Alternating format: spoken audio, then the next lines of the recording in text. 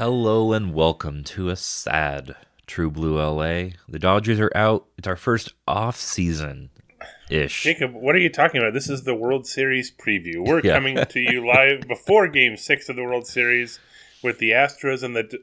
Wait a minute. What are we doing? Bummer of an LCS. Some high moments, but mostly lows. So we'll recap that. We won't linger on it. Best to move on. We're gonna go over throughout the history of this podcast. Eric and I have made bets with each other, and starting last year, we actually kept track of them. So we're gonna kind of go over what those were, how silly some of our thoughts were, how accurate, scarily accurate some of us were. I bet I ended up winning, but we'll see. Maybe I just wasn't a good bettor. Maybe I actually lost. We've got some trivia questions. We've got Dodgers Rewind, some other stuff thrown in there. All of that after this. Another day is here, and you're ready for it. What to wear? Check. Breakfast, lunch, and dinner? Check. Planning for what's next and how to save for it? That's where Bank of America can help. For your financial to-dos, Bank of America has experts ready to help get you closer to your goals. Get started at one of our local financial centers or 24/7 in our mobile banking app. Find a location near you at bankofamerica.com/talktous. What would you like the power to do? Mobile banking requires downloading the app and is only available for select devices. Message and data rates may apply. Bank of America N.A., member FDIC. When you need mealtime inspiration, it's worth shopping Kroger, where you'll find over 30,000 mouth-watering choices that excite your inner foodie. And no matter what tasty choice you make, you'll enjoy our everyday low prices, plus extra ways to save, like digital coupons worth over $600 each week. You can also save up to $1 off per gallon at the pump with fuel points. More savings and more inspiring flavors make shopping Kroger worth it every time. Kroger, fresh for everyone. Fuel restrictions apply. Why take one vacation with the family when you could take all of them? With Royal Caribbean, you don't just go to the beach. You visit a private island and race down the tallest water slide in North America. You don't just go for a road trip. You ATV and zip line through the jungle. You don't just go somewhere new. You rappel down waterfalls and discover ancient temples. Because this isn't just any vacation. This is all the vacations. Come seek the Royal Caribbean. Ships Registry, Bahamas. Jewelry isn't a gift you give just once. It's a way to remind your loved one of a beautiful moment every time they see it. Blue Nile can help you find the gift that says how you feel and says it beautifully, with expert guidance and a wide assortment of jewelry of the highest quality at the best price. Go to BlueNile.com and experience the convenience of shopping Blue Nile, the original online jeweler since 1999. That's BlueNile.com to find the perfect jewelry gift for any occasion. BlueNile.com. I'm just not going to let you talk. All right. I think this is the first time I've ever done that. I am, on a preemptive note, I am not feeling super great, a little under the weather. So if you think I'm bad at trivia normally, it's going to be even worse today. But yeah, so, let's recap that NLCS. An interesting year. I think we've they always are, but I think the thing we've kind of harped on is, other than really Cody Bellinger, no one greatly underperformed their expectations on the offense this year.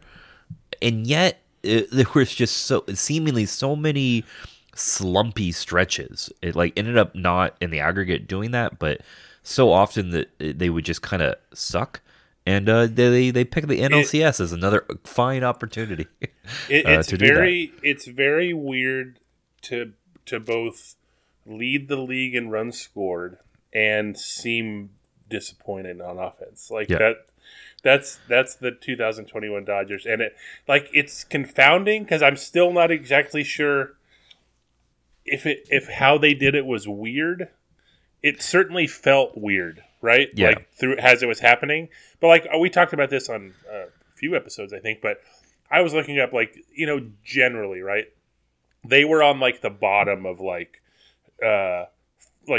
fewest games scoring 3 or less, or 2 or less, or 0 or 1, and they just didn't do it that often, relative to the majors, but it seemed like it happened a lot, and it because their MO was huge innings, big game, surrounded by like 2 duds or something like that, and then the high average. But it didn't always play out that way, but it certainly felt that way, and like it played out that way in the playoffs. But just as a timestamp, we are recording this on Tuesday before Game 6 of the World Series. The Braves lead 3-2. If the Braves win, it will extend the streak of the Dodgers losing to the World Series champion every year since 2016, except for 2020 when they did not lose because they won. So yeah, the World Series either ends tonight or tomorrow. I could safely say that because Houston has a dome, so who knows? But so yeah, the Dodgers offense, they played 12 postseason games. 6 of them, they scored 0-2 runs. They actually won one of those games, and that was Game 5 of the NLDS, which was a very fateful game in many ways. And obviously we'll get to why, but they only had 4 games scoring 5 or more runs. They didn't really have 2 good games in a row. The best stretch was in the NLCS. Game 2 they scored 4, and then in Game 3 they scored 6. But even that Game 3, it required them to look dead in the water for 7 innings, and then Cody Bellinger and Mookie Betts to rescue them. Game 3 might be a really good example of what the whole year kind of felt like. And it wasn't always late, right? Sometimes it would just be the third. They would score a bunch, and then they just looked dead. Yeah, there was how many games it seems like every other game, but look, oh man, Dodgers put up 2 or 3 in the first. Oh, they're going to roll tonight. And then you look up in the 8th and they still have those 3 runs or whatever. That's what it felt like a lot. Like they did that in Game 2, and then they tacked on too late, and then they brought in Julio Urias in relief, and it didn't work. But yeah, so Trey Turner, just awful in the postseason, really. Yeah. 11 for 51. His OPS was 500 on the dot. That was the best OPS by a Turner this offseason with the Dodgers. Justin was 4 for 34 before he got hurt. 417 OPS. That's shocking in itself. That's a bad number. But also just given Justin Turner's history, he has all the Dodgers postseason records because they played. There's more opportunities. I know Duke Snyder had 15 or whatever, how many ever it was World Series home runs, or no, it was 11, I guess. All World Series, of course, that's great. And Turner's played more games, but he has most homers, most hits, most this, most that. He's done excellent in the postseason for the Dodgers, and it's been consistent. I think 1 year was a 790 or 780 OPS in that year's postseason. Every other year is higher than that or better, except this year. So that's how he's been shockingly consistent over, and then that's how this year was weird. Corey Seager, he had the 2 first inning home runs against the Braves. Even with that, 9 for 48 this postseason. 188, 264, 375. Not exactly the going off. It just reminds you last year they had a lot of guys go off, right? So I was catching up on off days. I'm not calling it a vacation because I'm actually taking a vacation next week. But catching up on off days last week, I did not go to the end of season presser with Andrew Friedman. But also it was on TV, and I did watch it. And I would say Friedman has a way of not say, he says a lot but doesn't say much, and I would say that was accurate for the bulk of that press conference. So that's his thing. It's fine. But yeah, I let's just say I'm not sad that I missed that press conference. I made a wise decision. Also, I was not working, so that's part of it. But so this is a quote. Fabian Ardai in The Athletic sort of wrote about some of that stuff from the presser, and this was Friedman on the offense, and I thought this was kind of telling. 1 through 8, it was the deepest, best lineup I've been around, but it didn't quite play like that over those 2 months. This was the 2 months basically August to September until the last week of the season. They kind of went off on that last week, and everyone said, oh, they're going to hit the playoffs, and it didn't happen. But then back to Friedman, it was a little bumpier than I would have expected. I thought by having that lineup depth, it could withstand some guys who it is inevitable a couple-week stretch where some guys are out of rhythm, other guys are hot, other guys are more in the middle, and it just kind of ebbs and flows. But we hit some real stretches where 5-6 guys in the lineup are struggling at the same time, and that's a pretty perfect distillation of like what went wrong with the offense this year, I think. And then also lack of depth. I was legitimately shocked by this. I was looking up I just wanted to see what. It's really hard to find postseason stats. Like it's not as easy as like regular season stats, Baseball Reference, Fangraphs, any of that. Like I guess MLB.com has them, but in a way. But I did use like the Baseball Reference like StatHead to essentially search for like Game Finder, and I did it that way. But Steven Souza Jr. played in 10 of 12 postseason games, right? Like that's all due respect to Steven Souza Jr. It shows how he was on the list of like because he was DFA'd and eventually retained twice, in the Dodgers system, but like when he got called up near the end, right? He was around. It was sometime in September, and and you're like, oh, he's still around, and here you are, one of the key pinch hitting pieces for your Los Angeles Dodgers. And then also, don't forget Andy Burns was called up during the NLCS. They actually to get the relative upgrade. I'm still kind of not stunned by this because we're all talking about like just relative like fringe players on the 40-man roster, but to get the relative upgrade from Billy McKinney or Zach McKinstry, who bat left-handed, they chose the right-handed Andy Burns, who provides a little more infield versatility, I guess. But to get that incremental upgrade it turned out to be a total of 2 games off the bench. The Dodgers designated for assignment Edwin Uceta to make 40-man room for Andy Burns. So just a weird year. Like Uceta ended up claimed off waivers by the Diamondbacks, so that was sort of the closing of that book. But Chad Moriyama tweeted this last week, and I looked back and just to check these, but this was the Dodgers bench in Game 6 of the NLCS. Albert Pujols, Steven Souza Jr., Austin Barnes, Gavin Lux, Andy Burns, right? That's rough. That's a rough bench. Matt Beatty is usually in that, but he started in Game 6, so one of his 2 or 3 starts, I think, in the postseason. This was the Dodgers bench in Game 6 of the World Series, keeping in mind that there was a DH last year. Kike Hernandez, Jock Peterson, Edwin Rios, Matt Beatty. Much better bench. They had Will Smith at DH because Barnes was catching, so that's why there wasn't a catcher there. 2019, when the Dodgers lost in the NLDS in Game 5, this was their bench. Chris Taylor, A.J. Pollock, David Freese, Gavin Lux, Russell Martin. Now, that's a bench. Like these are... They were teeming with depth over the last few years, and this year, not so much. And then, so, like, look, the offense, that was, like, the main reason they lost, but also the pitching staff just absolutely hit a wall. The three starters they employed just lost it in the NLCS. I would say losing, no one wants to say like injuries. No one wants to like make an excuse for injuries, and you really can't. Like literally, the Braves lost Charlie Morton after 3 innings of Game 1 of the World Series with a broken leg. Now that's awful timing, right? But like, if you have injuries during the year, like the Braves lost Acuna,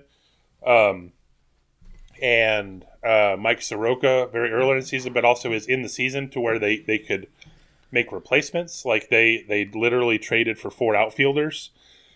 And the Dodgers, like they were without pitchers as well. They traded for Max Scherzer and Trey Turner. These are things that you could sort of remedy. But I would say losing Kershaw on the last Friday of the regular season and then losing Muncy on the final day of the regular season, the timing of those were like devastating, I think, to the Dodgers. But especially on the pitching side, because Kershaw would have been like their Game 4 starter, although maybe a Game 3 starter, given how they sort of bounce Urias around. I think Kershaw might have been Game 3, but it doesn't matter. They would have had 4 starters, right? That's the thing. And the fact that they only had 3 made them sort of use those 3 a lot. Walker Buehler started short rest twice. Max Scherzer was used in to save NLDS Game 5 in a game that they used an opener before Julio Urias, and they only let Urias go 4 innings.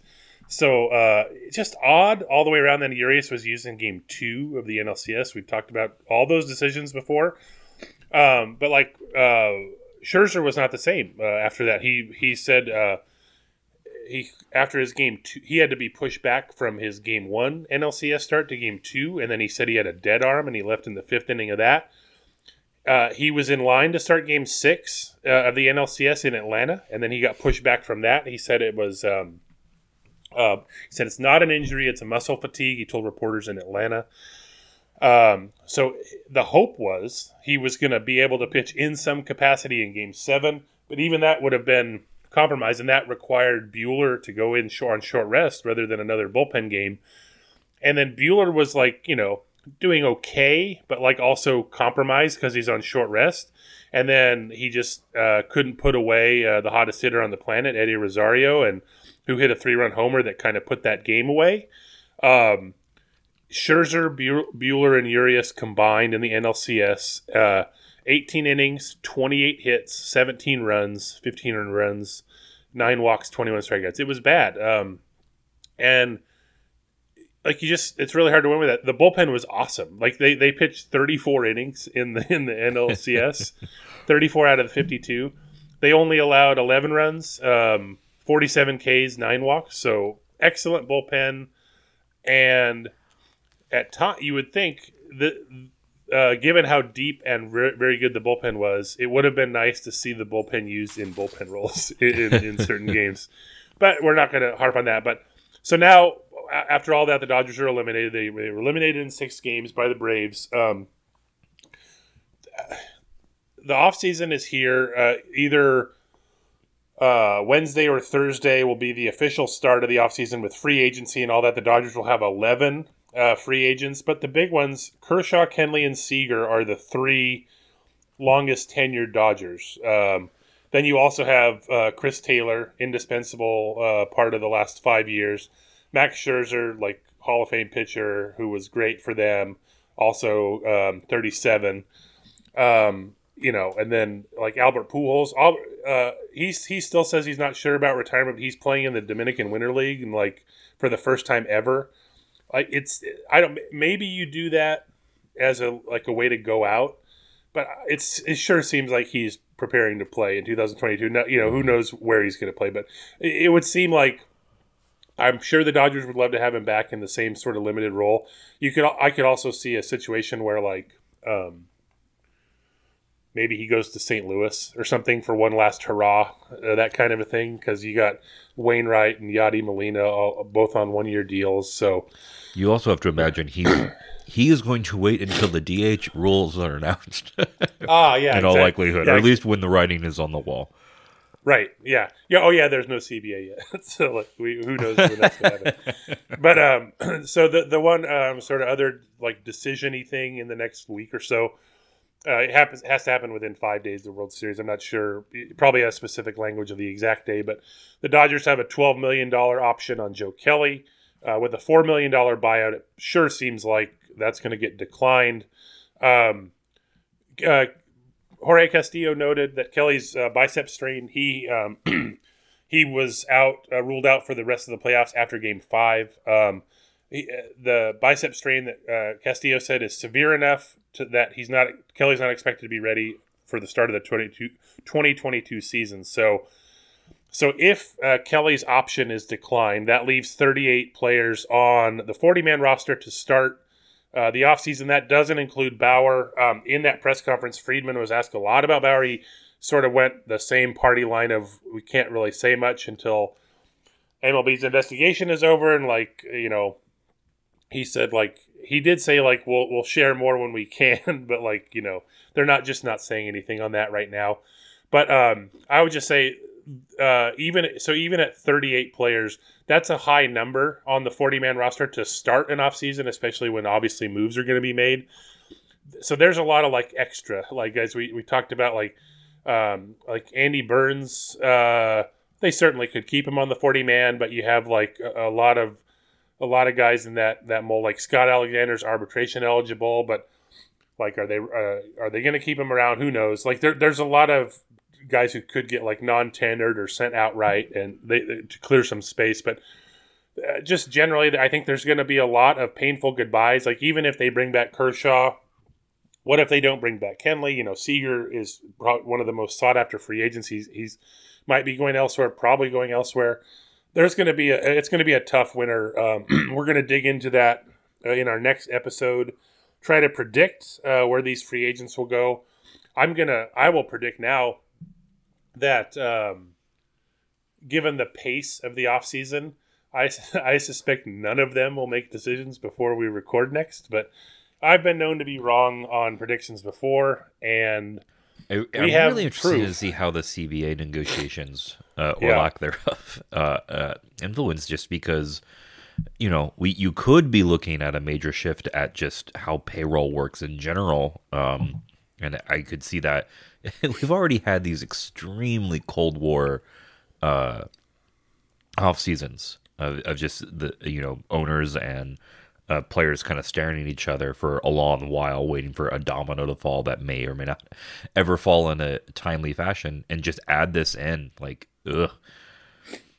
Yeah, like there could be a lockout in a month. The CBA expires on December 1st, and then like I think the sort of mechanism there is if they don't have an agreement, the owners could lock out the players, and then that freezes everything. There's no free agency at that point. There's that changes a lot, but it also it's at a point where no one's hurting yet. Like people will sign when they sign, but until it gets to a point where it affects like reporting for spring training, or even if it's shortened spring training, like as long as it doesn't like look like it's going to threaten the season, that's when the real deadline type stuff gets in, and then they'll be more motivated to act if they haven't already. So it's going to be a weird off season for that. But before we get into the off season, let's look back at the season. We made a number of bets.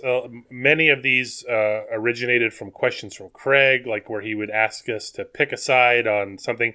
I went back and looked through a lot of them. There were a lot where we picked the same thing, so I just left those out. There were a couple others that just weren't relevant. But yeah, this is a relatively thorough accounting of the sort of choices we made during the season, and I'll just go through them. This is like kind of in chronological order. These were before the season. Who would have more starts in 2021? Jacob, you picked Tony Gonsolin. I said Dustin May. If we stop the bet in May, or actually probably even in June, I would have won this because Dustin May had 5 starts and Tony Gonsolin was hurt. Uh-huh. But he ended up with Gonsolin ended up with 13 starts. So you wiped the floor with me on that one. Now, and that's the only bet we made. Congrats to me! Yeah. I win! Yay! It gets worse for me as we go on. Speaking of Dustin May, he had a video of himself throwing yesterday. His first time throwing since Tommy John surgery, 6 months to the day after his last start, and I believe about 10 days shy of 6 months after the surgery. So he's still looking like a post All-Star break guy at earliest for the Dodgers next year, but that's at least a positive sign. Jacob, you guessed on one of the questions, a Dodgers pitcher will hit a home run in 2021. It just didn't happen. Justin Turner hit many. I was thinking about that too. Like, it's just sad. We never clarified. I think I win this. I think I'll give you that one. So Jacob's good. I'm still not going to make up ground. The episode where we had Craig on for live questions from Craig, during the over under on stuff, the Dodgers preseason over under was 102.5 wins, and I just thought no way. Those are always like overshots. Like they just seemed way too high. Craig and I both said under. Jacob boldly said over, and he dominated again, 106. So he gets that. Jacob and Craig both said over on 20.5 home runs for Gavin Lux. Nailed it. He hit 7. So my under just slightly wins that one. Now I will give Craig credit here. The over under on Muncy's walks was 85.5. You and I both said over. And Craig said under, and Muncy finished with 83. But I think we all know that had he gotten those 3 more plate appearances in the final game of the season, he would have walked all 3 times, and both of us would have won that one. So in your face, Craig. On Bueller strikeouts, 189.5 was the number. I'm actually, looking back at it, I'm surprised I said over, because I'm generally like, it's going to be a long season. Who knows? You and Craig both said under. Bueller ended up with 212, so I get that one. I also said over on 28.5 saves for Kenley Jansen. Jacob and Craig said under. Jansen had 38 saves. Then one that I'm not assigning a winner to because we didn't hit it on the nose. Dodgers with at least 1 save. I said 8. You said 7. They ended up with 10. So that's just going to leave that as a push. Works for me. Dodgers with 5 saves. I said there'd be 3. Jansen, Knebel, and Gratterall. You said there'd be 2. Jansen and Knebel. There were 2. Jansen and Treinen. I'm giving you that one because you nailed the number. Even if we didn't, neither of us had Treinen as the other 5 save guy. This was weird. Like, I think this was in maybe, I forget exactly when this was recorded, but it was no more than a month into the season. And I think it was just the Dodgers, whatever the Dodgers numbers were at the time. Craig asked us this. So Dodgers offense under 4.41 walks per game. That was my pick. You said over. I'm sorry. Yeah. I said under. It was 3.78 for the season. I'd like to point out that most of these I was bullied to take the other position just for the sake of interest. It may sound like I was eager to be antagonistic, but I was actually under the gun behind the scenes. I drove to Kansas City to literally physically threaten you in this episode. Yeah. So Dodgers offense, 9.65 strikeouts a game. Jacob said under. I think I wrote down the wrong thing for myself. I said over. You said under. You were right. 8.69. That's right. In terms of this was a real close one actually. 3.57 runs allowed per game. You said over. I said under. It was 3.46. So in your face, 0.11 runs. This is another one that was just ridiculously close. 1.04 homers allowed per game. I said under, you said over. It ended up being 0.99. They allowed 161 and 162 games. So I'm wiping the floor with these little incremental tiny wins. Now, how many Dodgers pitchers will have enough innings to qualify and a 120 ERA plus? I said under 4. Jacob said, I think the question was, will they have 4? Because I think that's what they had at the time. You said they would. I said they'd have under. It turns out that Bueller and Urias were the only pitchers to qualify at all. If we expand this, it's not fair to do this. Scherzer did for the season, think it's but obviously not with the Dodgers. To do this. Yeah. But yeah, so either way, I wrote that as a win for myself, but it's nebulous. No. You said under. If you had specifically said 2, I would demand this to be a push. But you said under, so you're good. You win. So this was a very specific, timely one. Recorded on May 19th. Eric said the next Dodgers home run would be Pujols. You said DJ Peters, and the next home run by the Dodgers was Albert Pujols. So I get that one. You know, the next Dodger to homer as a Ranger was DJ Peters. So I think Only because Dennis Santana didn't bat. Recorded on June 10th, Cody Bellinger, who was injured for a bulk of that time, had 1 home run at the time, but we all know it was 2 because he hit the home run over the fence in Colorado, but didn't count. The question from Craig was... That really should have been a sign of what this year was going to be like. Yeah. Will Cody Bellinger end up with 25 home runs? I said yes. Optimistic as ever. How'd that work? Jacob said no, and Bellinger ended with 10. So, just barely. Now, I was shocking how the distributed Urias' RBIs were. My brother's going to be mad that I said RBIs, but screw that. He's probably not even listening, so you suck. Anyway, July 19th, we recorded this. Julio Urias had 8 RBI. I said he will not get to 11. I believe that was Craig's question. Jacob said he would. Urias ended with 9 RBIs.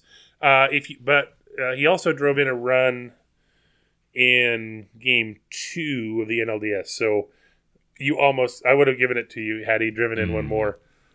And then this was right after the trade deadline. You wiped the floor with this one. The question from Craig was, will Scherzer have 1.8 or higher baseball reference WAR? I said no. Jacob said yes. And Scherzer had 2.7 because he was lights out. Let's see. I lost my place. Craig asked, would Trey Turner get 16 stolen bases with the Dodgers? Jacob said yes. I said no. He got 11. On August 31st, I forget what Trey's hit total was at the time, but we both picked a specific number that he would end with. I said 193 hits. Jacob said 202. He ended with 195. And what if we count the playoffs? Oh, never mind. Yeah. Actually, less somehow. It's weird. Yeah. Actually, he'd get 204. So you know what? You get that one. Hey. This was another weird one. I was including on August the playoffs 31st, when I made that, so I'm counting. You know what? I'm giving it to you. Oh, look at this. I'm still going to lose. So August 31st, how many pitchers would end the season with 40 innings pitched and at least 1 strikeout per inning? I said 12. You said 11. I think at the time they had like 9, but there was just a matter of would certain people get to the innings. Right. And they did have 12, so I get that one.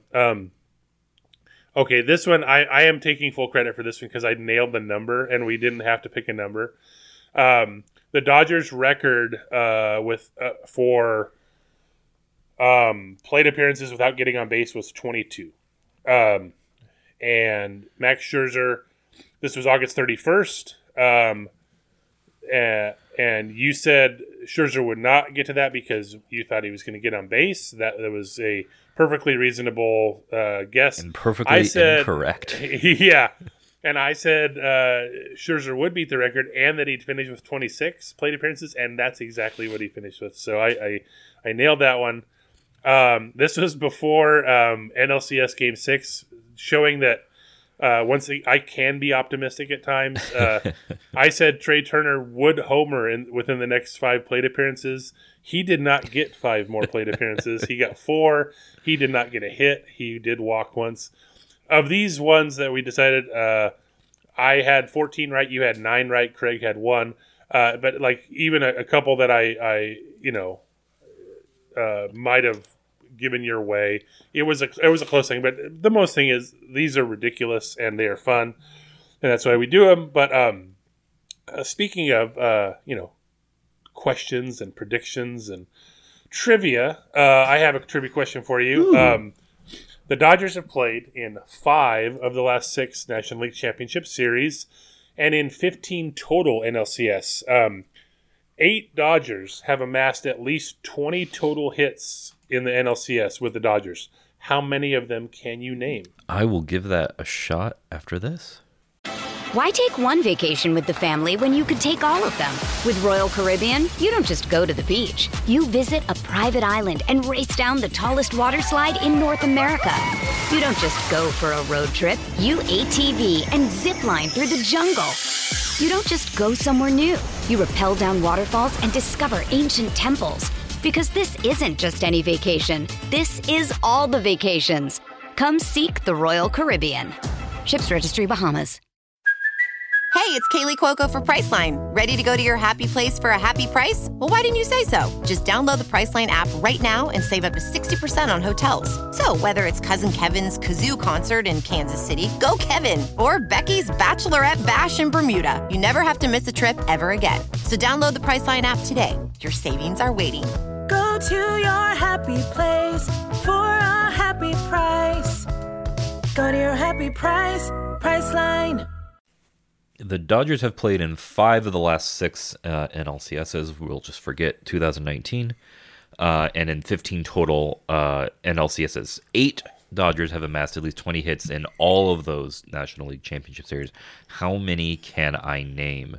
Now, and just want to tell you, as a slight hint, obviously this is the current iteration of the Dodgers is well represented. Of the 8 players, but they also had a couple previous pockets and so to consider those as well. All right, Chris Taylor. Chris Taylor is tied for the most Dodgers NLCS hits with 28. Corey Seager. Corey Seager just misses 19. I'm like, he's got to be right on the money considering how. So, if I remember right, I don't have his page up, but 2017 he got hurt in the playoffs and he missed the NLCS, but he came back for the World Series. That, I think that was part of. Yeah, it would have had to been writing last year for exactly. A lot of 7-game series MVP. Thought maybe he had scattered it enough. I will say Seager does have his tied for the most NLCS home runs by the Dodgers. So, let's think of other players. Justin Turner. Justin Turner, a good guess in these categories. He is third with 26 hits.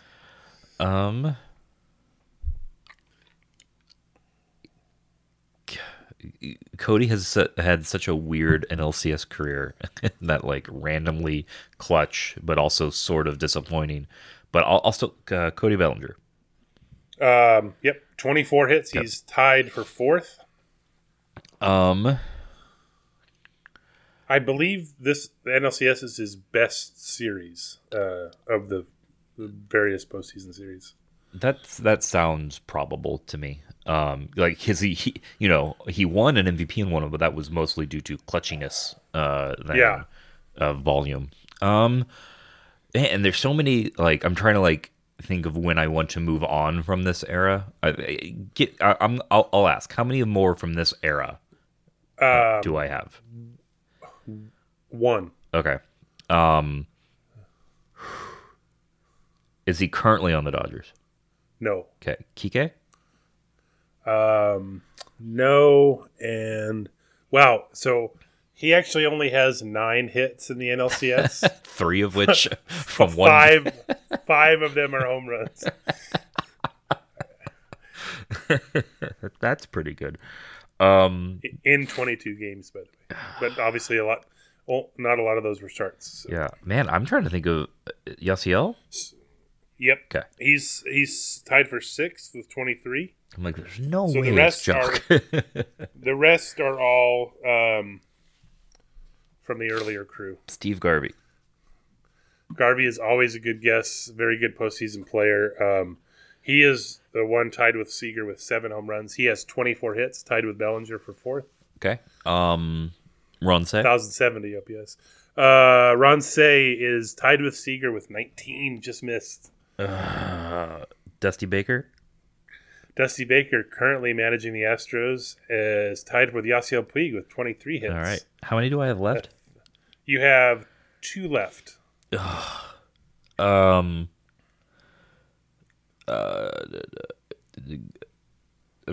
try to remember who actually named. You guessed correctly Garvey and Baker, and you also guessed Ron Cey, which was incorrect. My head is I'm tapping out. I would just be really shouting names at this point. So tied with Chris Taylor at number 1 is Bill Russell. Of course.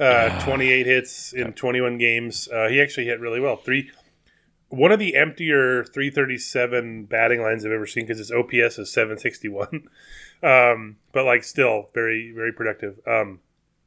And then Davey Lopes right on the button with 20 in 17 games, 20 hits. So you know, it's really funny. I'm like, my first instinct was either give up or just start naming the infield.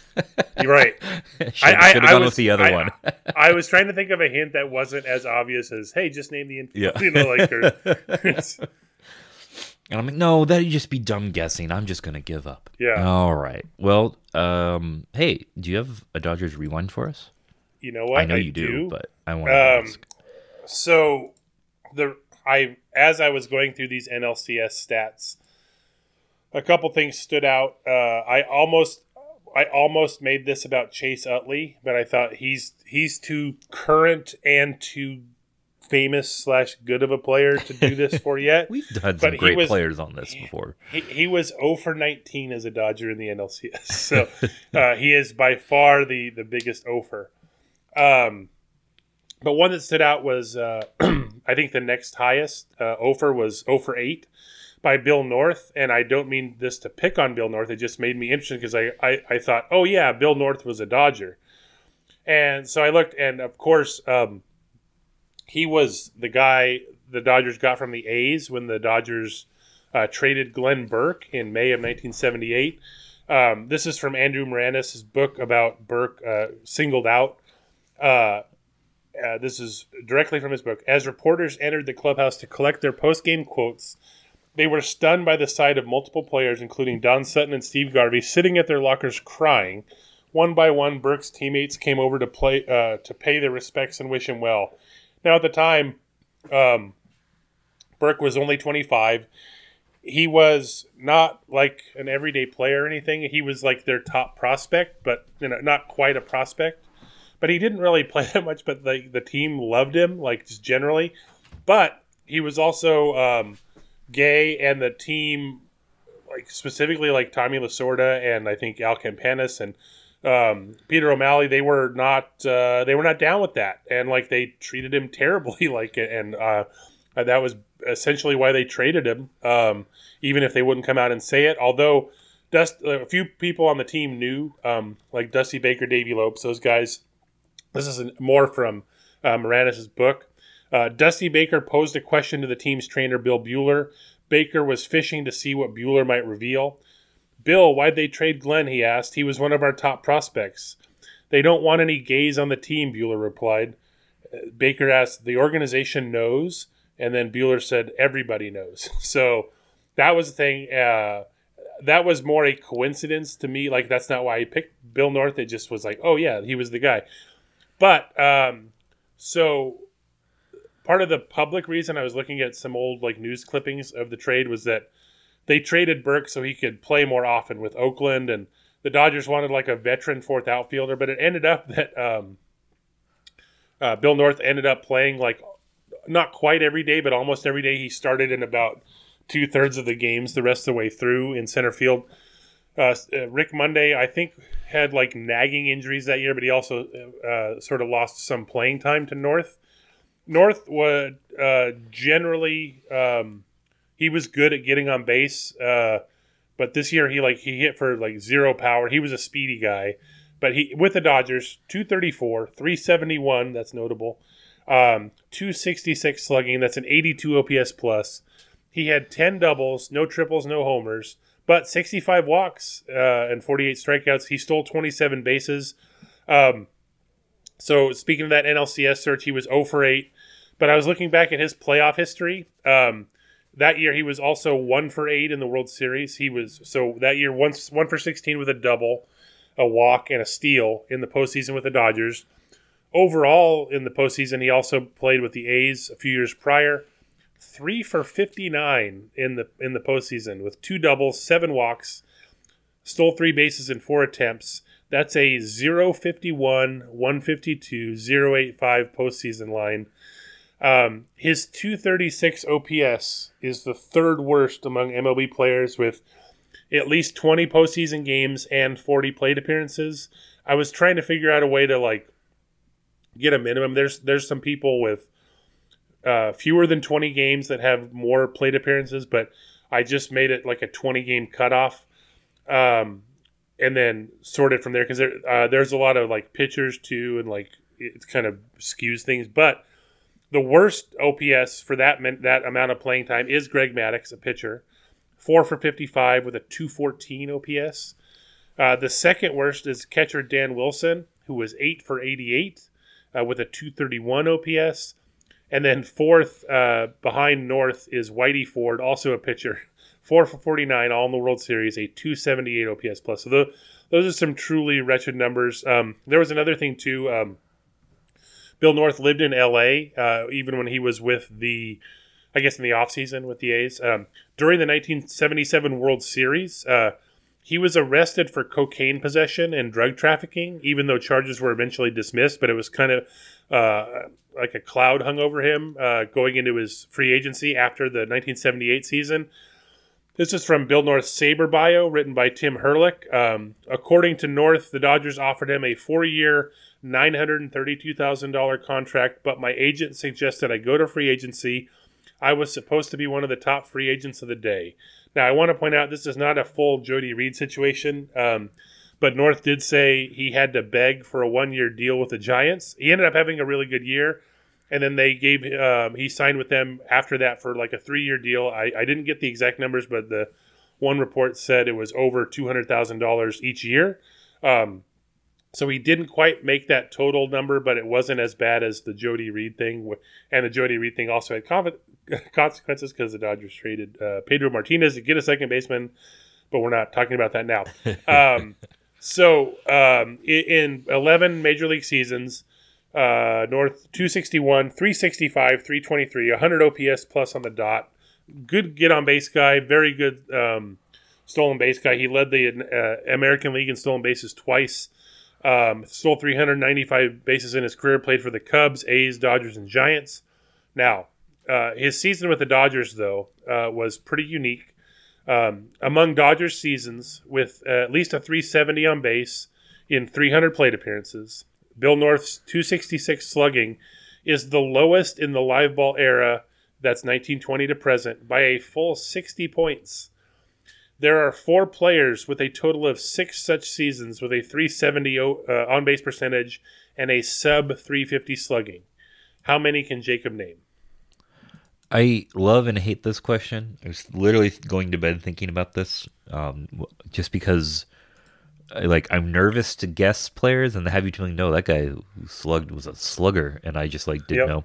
So I'm gonna preempt this by saying if I guess any names where that's the case, I'm betting on the situation that at Twilight Year, because power saps way earlier than on base skills. So I imagine that maybe there's a season that counts as that, but we'll find out.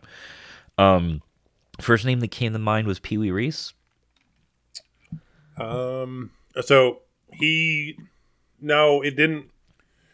His worst slugging in such a year was 378. I'm counting. He had a 384 on base with a 378 slugging, but not close quite. Enough. Count it. Yeah, change the numbers. Juke it. Juke the stats, Eric.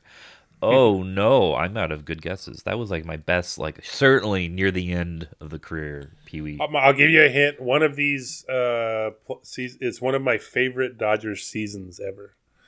That's not a hint. Brett Butler. See, it was a good hint because it was. It wasn't, and then I immediately knew what we were talking about. 1991, his first year with the Dodgers. Led the National League in runs scored and walks and caught stealing, but I didn't care about that at the time. I'm really glad you said that, specifically because he was the other player I was going to name that I thought of last night and then completely forgot about it. A 296 batting average, 401 on base, just excellent season, 343 slugging. So, yeah. He's the, I guess what, 6th lowest on this slugging on this list. So okay.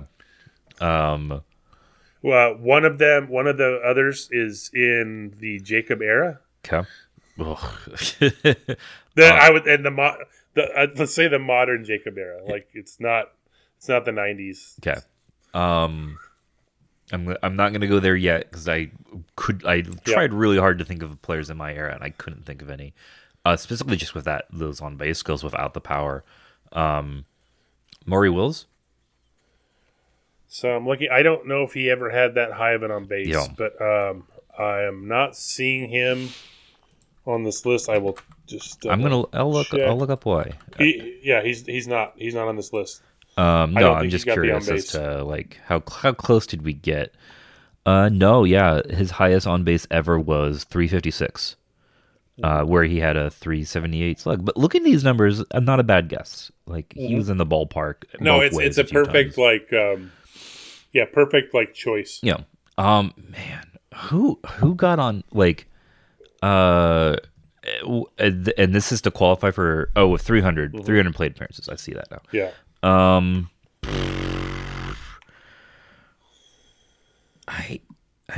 don't know. All the slap headers I can think of, because that's kind of how I'm trying to view this. I don't think on base 370 or higher. Or had enough pop that I like this. Like I keep thinking of someone that hits like 2 out of the 3 criteria, and then I just whiff on the other. I'm gonna be satisfied that I got one. You want to throw hints at me, I'll play the fool, but I don't know if I could give you a good enough hint for some of these. Just go from the bottom up here, or I guess the top down. Jim Gilliam, 1959, so not quite Swan Song era, but he was 30 that year. Hit 282 with a 387 on base, but a 345 slugging. He led the league with 96 walks that year. That's a theme.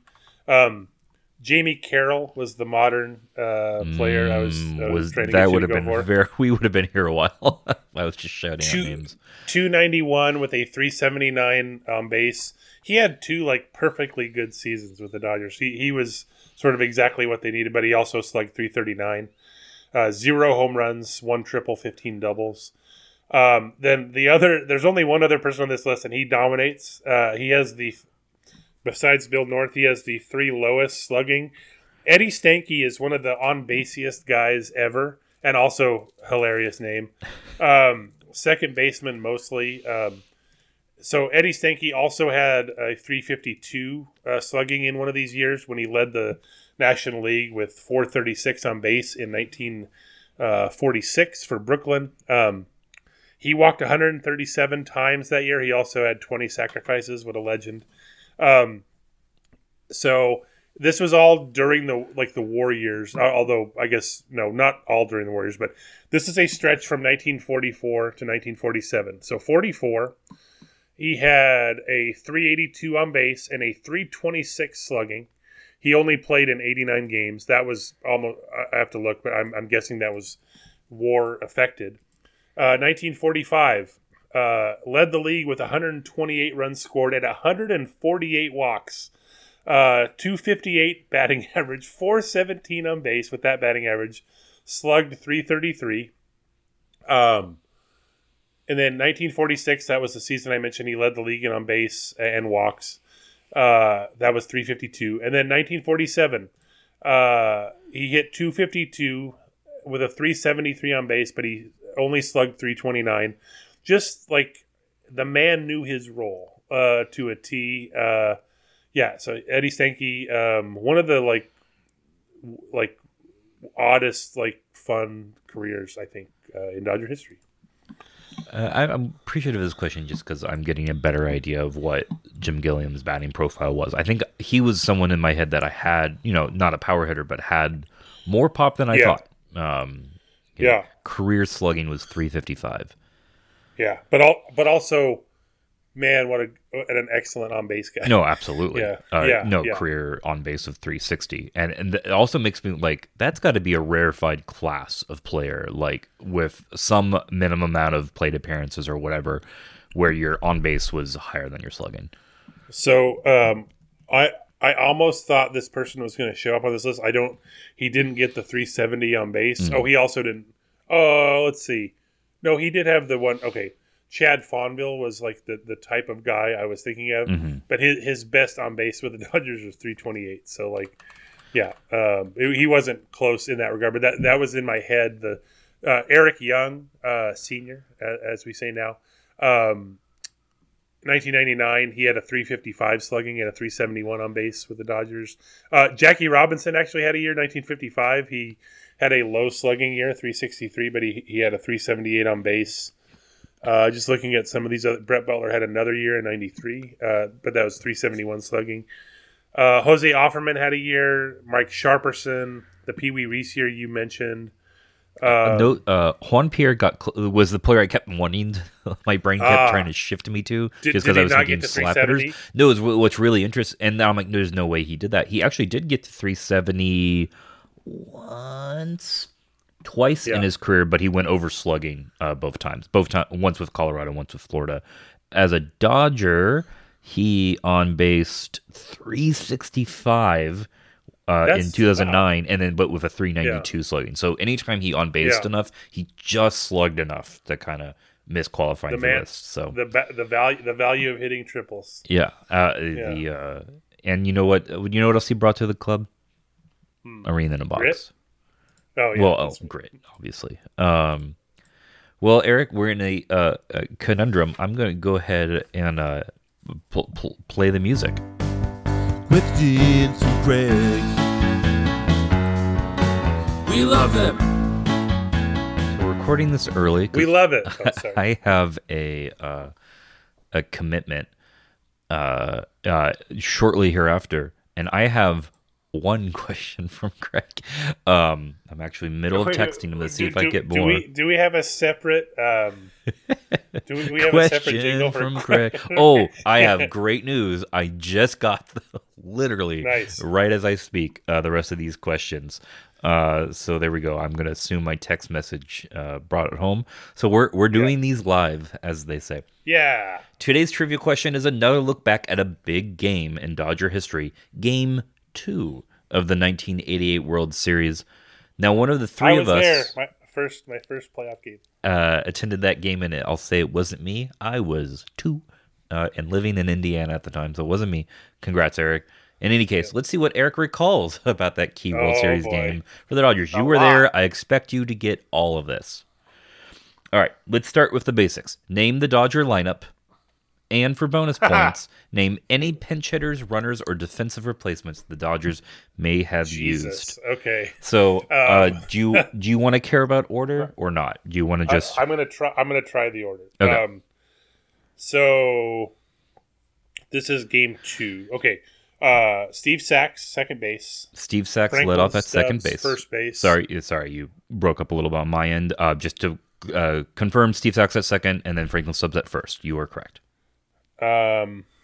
Okay. Then I have to think here. Did they just plug him in? Mickey Hatcher in left. Dead on. Mike Marshall in right. Correct. John Shelby in center. Correct. Okay. So now we need to go 6, 7, 8. Wow. How did they do this? Okay. So I think it's Mike Scioscia catcher. Yep. Jeff Hamilton third. Yep. Alfredo Griffin short. And then who hit ninth? Some guy named Oral. That is extremely impressive. You want to go for the bonus points? Oh, so the pinch. Okay, so the Dodgers won this game 6-0. It was over early. Oh no! That was game 7. Who'd? I don't. I mean, I'm going to give you one hint. I'm going to give you one hint to start. There are 2 additional players who played for the Dodgers in this. Okay, so the thing here is Hershiser pitched a complete game. Yep. So I shut out at that. So that wasn't him. So I'm trying to think here. I will guess one of the other players was Dave Anderson. Incorrect. First time you've been around. I will. Okay, I'm going to give you. You want to keep going, or I'll? No. So my guess then. Okay, I'm trying to think. did they like take out like Marshall for defensive purposes? But then who would they? Did they put Mike Davis in the outfield? You're on the right track, but it wasn't Mike Davis. Danny Heap? Nope. Oh boy.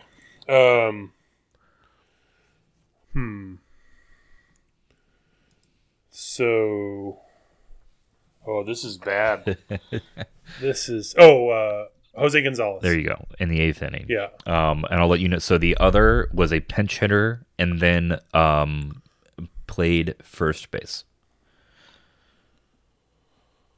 replacing Okay. Franklin Stubbs. Tracy Woodson. There you go. Well done. Nice. Yeah. Hershiser pitched a complete game shutout. He gave up 3 hits, all to the same batter. Dave Parker. There you go. According to the stat head, Hershiser is the only NL pitcher to do what as a batter in Game 2 in any postseason game since 1903. Wait, can you repeat the question? Yeah, so Orel Hershiser is the only National League pitcher to do what as a batter in Game 2 in any postseason game since 1903. Is it hit 2 doubles? 2 doubles and then 3 hits. Okay, yeah. Marius Russo did it for the Yankees in the 1943 World Series. Should have asked you that. Come on now. Yeah. All right, I'm going to load up this other email that just came in. All right. I've read recent stories about how Major League Baseball and the Major League Baseball Players Association need to change the game so we don't have so many relievers so many relievers pitch in a game. I'll note that I did a quick research, and currently, the 2021 World Series is the only one to not have any starting pitcher complete 6 or more innings. I've seen proposals to limit the roster, change the DH rule, and others. Eric and Jacob, what are your thoughts on increasing starter usage? It's hard to. I don't like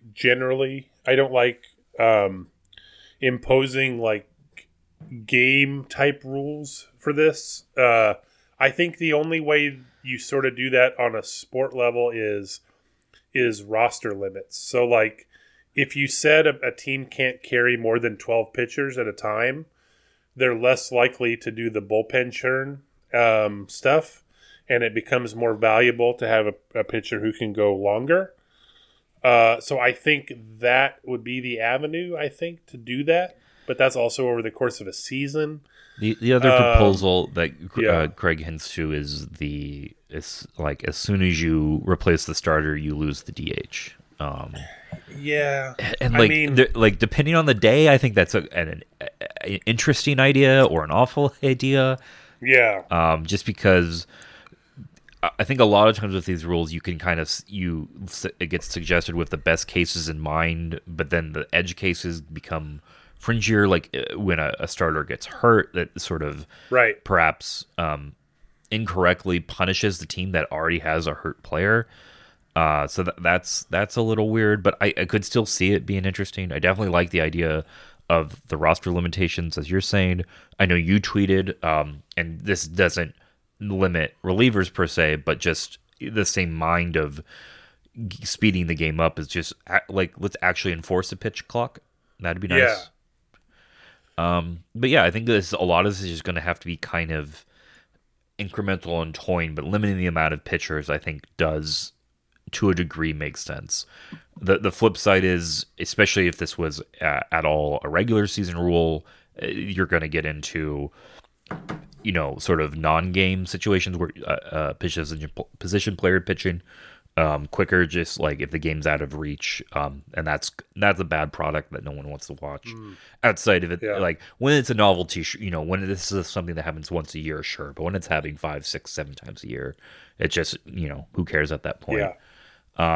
It'll be interesting to see. I certainly understand the calls for it. It definitely helps.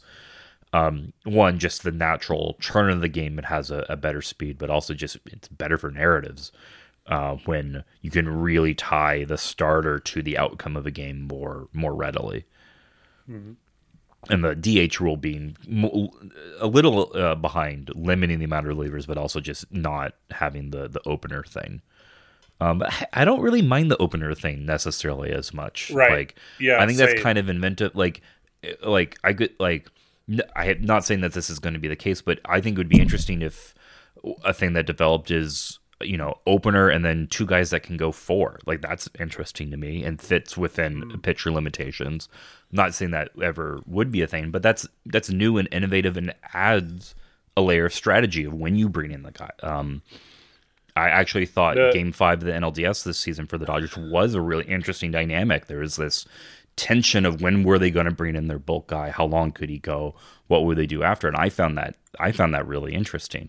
Even though he should have gone an inning longer and Scherzer shouldn't have appeared. Right, exactly. I'm on board with the Mitch White Tony Gonsolin game, like in Game 4 or whatever series next year. That'd be the just limiting the amount of pitchers. 3 innings saved. Yeah, that brings that into the fold. So maybe start there and then see what happens. Right. My Zach Britton on the Yankees. Who was, I think, one of the, is it 8 players who's on like the board of the executive board of the Players Association? Like, he tweeted out like, what would you change like about the game? We'd like to know. And I think that was the thing I quote tweeted with the thing about the pitch clock. But then I jokingly noted also teams should teams should get an extra draft pick for every 3 inning save they had. My other thing that I was thinking about was for every spring training tie, a team gets an extra game or gets 1 game with an extra roster spot that they can choose at any point during the regular season. So, look, we're just enforcing all the right things here. That's what I'm getting at. The Padres replacing their manager Jace Tingler was not a surprise. However, hiring Bob Melvin, who had 1 year left in Oakland, was unanticipated.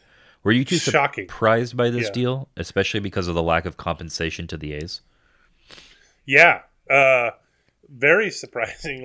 It's like, honestly, like, if you think about it, of all the like problems that the Padres had, like communication, just like general leadership, smart manager, I'm not saying Jace Tingler was dumb. I'm just like, they couldn't have gotten a better hire than Bob Melvin, I think, for this.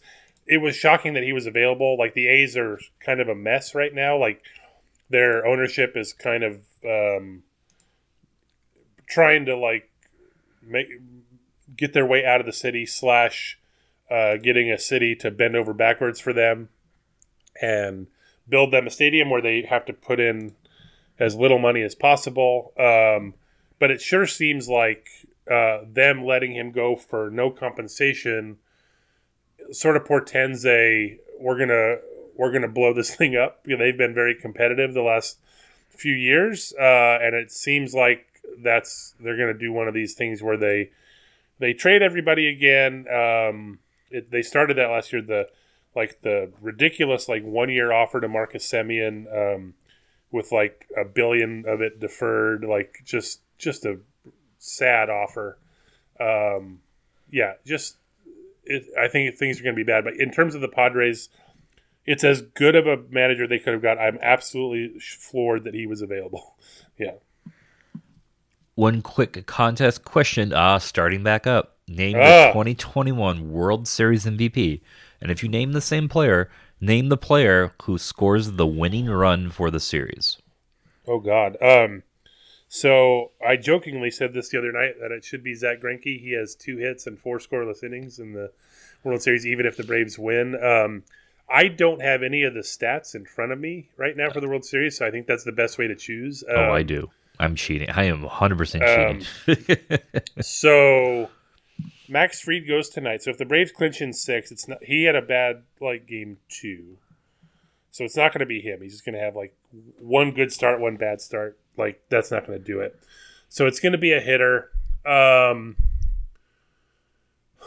Let's see. Let's go with. I'm going to go with Jorge Soler. a good guess. I'm just assuming the Braves are win because they beat the Dodgers, and that's the road to the championship. That's what you do. And again, using my cheating metrics, Jorge Soler is second in championship win probability added on Baseball Reference. Second only to my pick, again, because I'm cheating, Austin Riley. Nice. Yeah. Good pick. Random small sample series. Do you know who leads the series in OPS? Is it Greinke? It is Kyle Wright. Oh, nice. What is he, 1 for 1?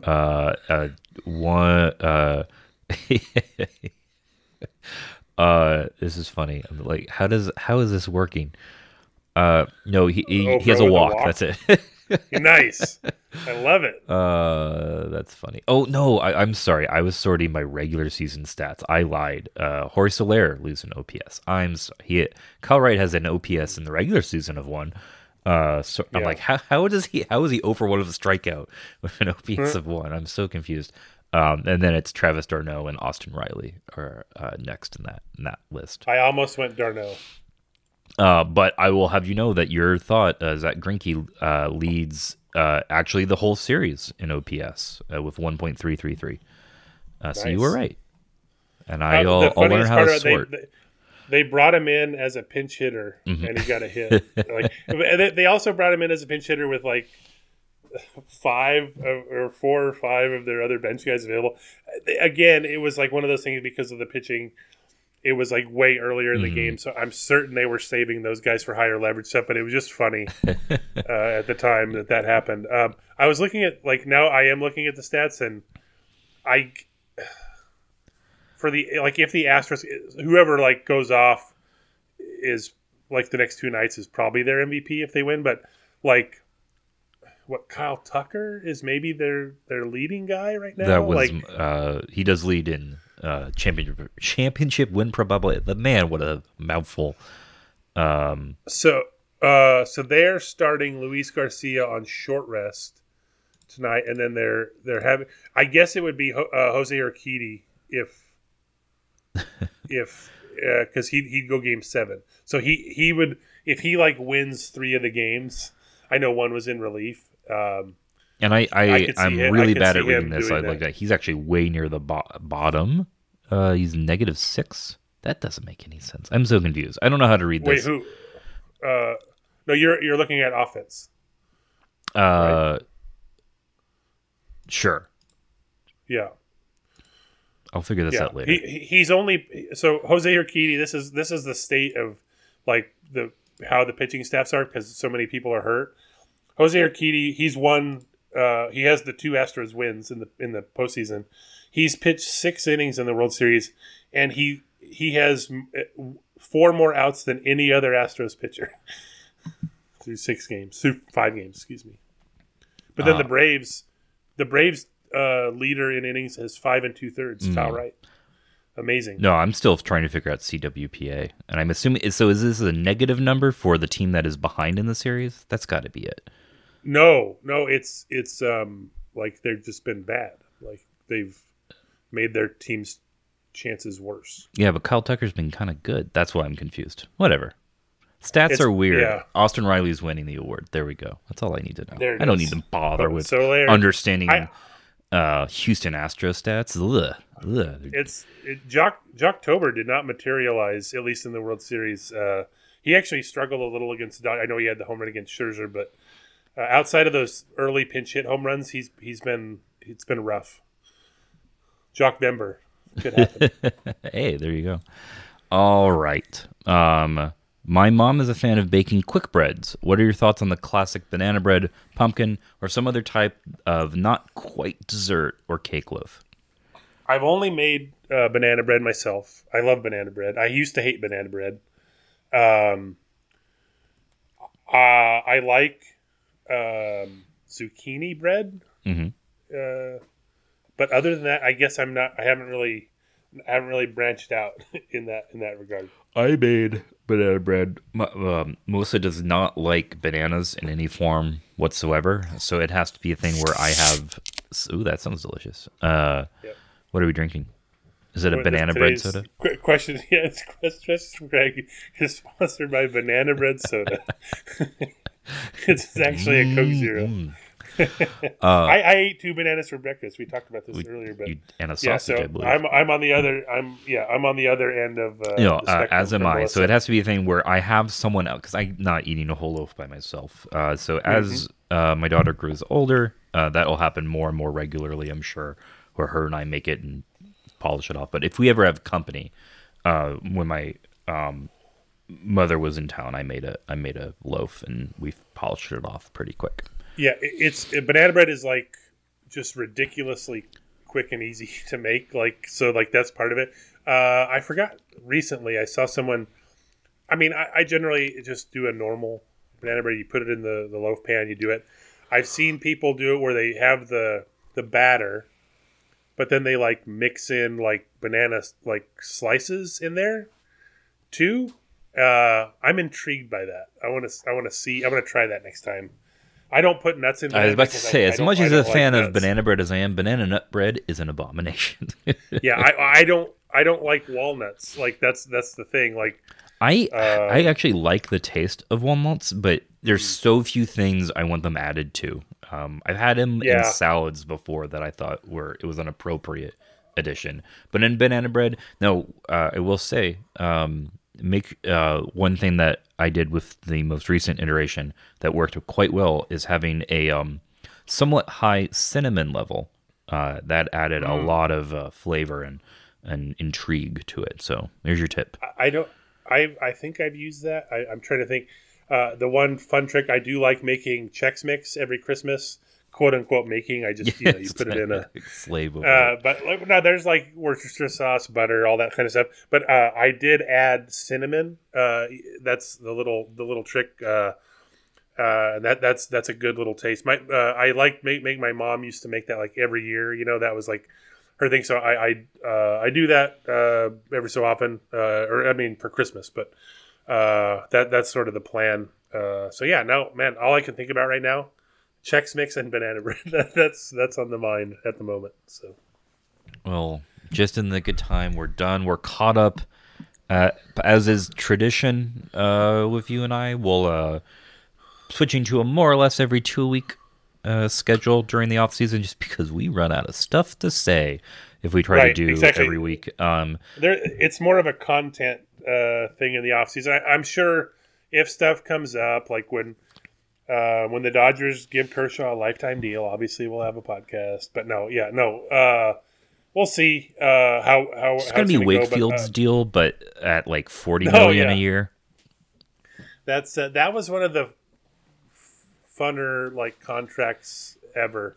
It was 1 year, $4 million with a perpetual option. Yeah. Like every time the option got exercised, it added another option for the next year for 4 million. So I don't remember exactly how many seasons he did that, but it was amazing. I thought it was one of those where like he would just always pitch for them because he was a knuckleballer, and I was hoping he'd like go to 50. I always root for players who are old to make it to 50. But yeah, we're still waiting. So Pujols still has 9 more seasons to get there. So maybe the Dodgers can sign him to a 9-year deal. There we go.